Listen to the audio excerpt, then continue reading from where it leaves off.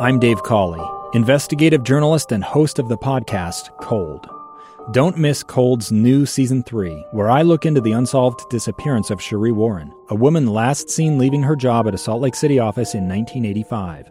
Police cast suspicion on Sheree's estranged husband and boyfriend, but never made any arrests or recovered Sheree's remains. Find Cold Season 3, The Search for Sheree, anywhere you get your podcasts.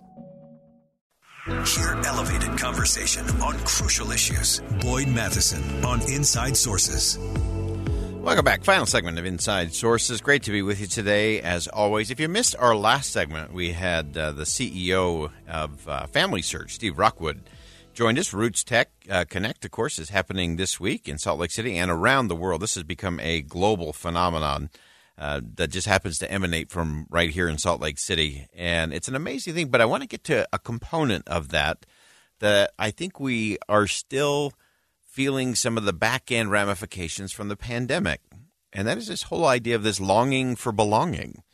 We got so disconnected during the course of the pandemic, even though that we were still digitally connected in so many different ways. But the thing we have to get back to, and to me this is the principle of it all, and that is everybody wants to be part of a story. And the isolation of the pandemic created all kinds of disconnection, just a feeling of dis-ease, that uneasiness that comes from that. And individuals around the planet have been starving to be interconnected again, to be connected to something that's a little bigger, a little greater than just themselves. It's that longing for belonging. And I actually think what happens at Roots Tech Connect is part of that. It's a very visible reminder of how much people want to connect and they want to belong to a story. Steve Rockwood, again, if you missed that segment, we'll have that posted in our podcast coming up this afternoon. And he often talks about it in the context of this idea that they have of creating this family tree of mankind, and that the purpose is not about big pedigree charts. It's about connecting. It's about binding and bonding, that sense of belonging, becoming part of something, that interconnected story. And really, I think all of this is just how we create a storybook of how individuals lived, what they learned, who they loved, what they passed on. You've heard me often talk about the fact that we live in this society that's accelerating and fast forward. And kitchen tables are often empty, and on-the-go eating's the norm, and opportunities for such stories to be remembered or shared or extended to the next generation seem to be in really short supply. Few families are gathering. Fewer communities are convening, which I think is part of what's causing the fabric of society to really fray. And I think one of the great risks to a thriving society, or an organization for that matter, is the loss of story. In my business consulting work, I can't tell you how many companies that were doing great or organizations that were thriving just unraveled because they lost that culture. They lost that story. Years ago, I remember reading an account of the work of Dr. Carl Frost. Frost studied a tribe in Nigeria back in the 1960s. I think it was mid-60s. Electricity had just been brought to this village in Nigeria, and each family in the tribe was given a single light bulb in their very primitive huts. And Frost, of course, saw this as a sign of real progress for the village. But the fascinating thing was, within a very short period of time, the tribe began to spiral into all kinds of chaos and confusion. Squabbles arose, time-tested behaviors and values began to be ignored. The society, this tribe, literally began to unravel. And so then you start looking at, well, what was going on? And what Frost concluded was they lost something with this progress of each of the families in the tribe having a light bulb in their hut. They were losing something really important in the process.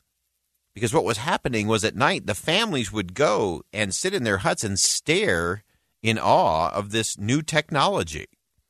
The light bulb watching began to replace the customary nighttime gatherings around the tribal fire, where the shaman, the storytellers, would pass along the story of the tribe, the principles, the character traits that made them great and made them strong. So, in essence, what was happening is the tribe began to lose their sense of place in their own history, along with that connection to their commitment to values and to each other. And they were losing all of that in the glow of a few electric light bulbs. 2 years ago, Americans watched in horror as a crisis unfolded at the Kabul airport. There's desperation and anguish. More than 80,000 Afghans have since arrived in America, but this story is still unfolding. I'm Andrea Smartin. In my new podcast, Stranger Becomes Neighbor, we'll find out what happens to these new arrivals in our communities. Who would help our newest neighbors? Follow us at kslpodcast.com, Apple Podcasts, or anywhere else you listen. And I think that's happening all over again. History is at least rhyming, if not repeating itself. Because how many young people and how many old people are just sitting around for hours entranced by the glow of an electronic device, while actually ignoring the loved ones who are usually only a few feet away from them physically, but might be worlds away emotionally. So family and community connections are being lost at an alarming and an increasing rate. And that's part of the challenge. We are no different than that tribe in Nigeria in the 1960s. We're all sitting around staring at a glowing electronic device thinking we've made this great progress. We're so advanced. And in the process, we're losing our sense of belonging, our connection. I have said over and over the years that the penalty for failing to share your story is the tragic loss of compelling history. It's the way that critical values and even a crucial vision of the future get lost. I said it with Steve Rockwood earlier. The things that we forget or neglect or ignore or forget, our grandchildren may not know. And what our children don't know, our grandchildren aren't going to possess. Again, as a business consultant, I would see this all around the planet. One of the first signs that I could detect in a failing business or a failing organization was the loss of the employee connection to story. And as people became disconnected from the story, they lost focus, they lost commitment, they lost motivation, they lost loyalty, they lost trust.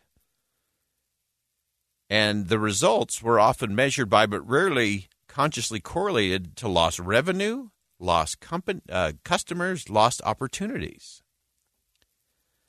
And so I think that's part of what Roots Tech Connect is really all about, is that sense of story. And how all of that interconnectedness is so vital to our society. So as we look at where we are, I often think of the quote by author Brené Brown. She said, "True belonging is not passive. It's not the belonging that comes with just joining a group. It's not fitting in or pretending or selling out because it's safer. That true belonging, it's a practice that requires us to be vulnerable, to get uncomfortable.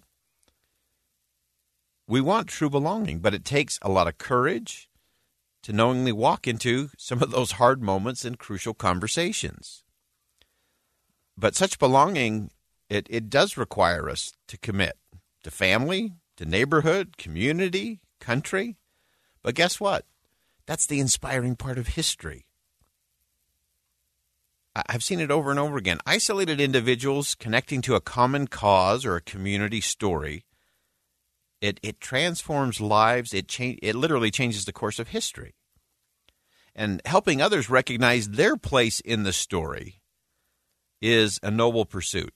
And I think it's needed now more than ever. And the truly great leaders help everyone feel like not only are they part of the story, that they're a vital player in the story.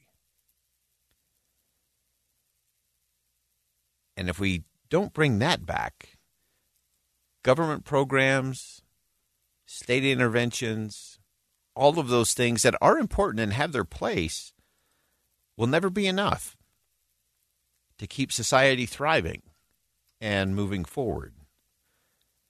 And so we'll continue to have this longing for belonging. That's going to continue. So the commitment to connect through stories We'll provide those principles and the experiential material to write the next chapters of individuals, organizations, and for all of us as a society. I'm Boyd Matheson. Thanks for joining us on Inside Sources today here on KSL News Radio. And as always, as you go out into the world today, make sure you see something that inspires, say something that uplifts, and do something that makes a difference.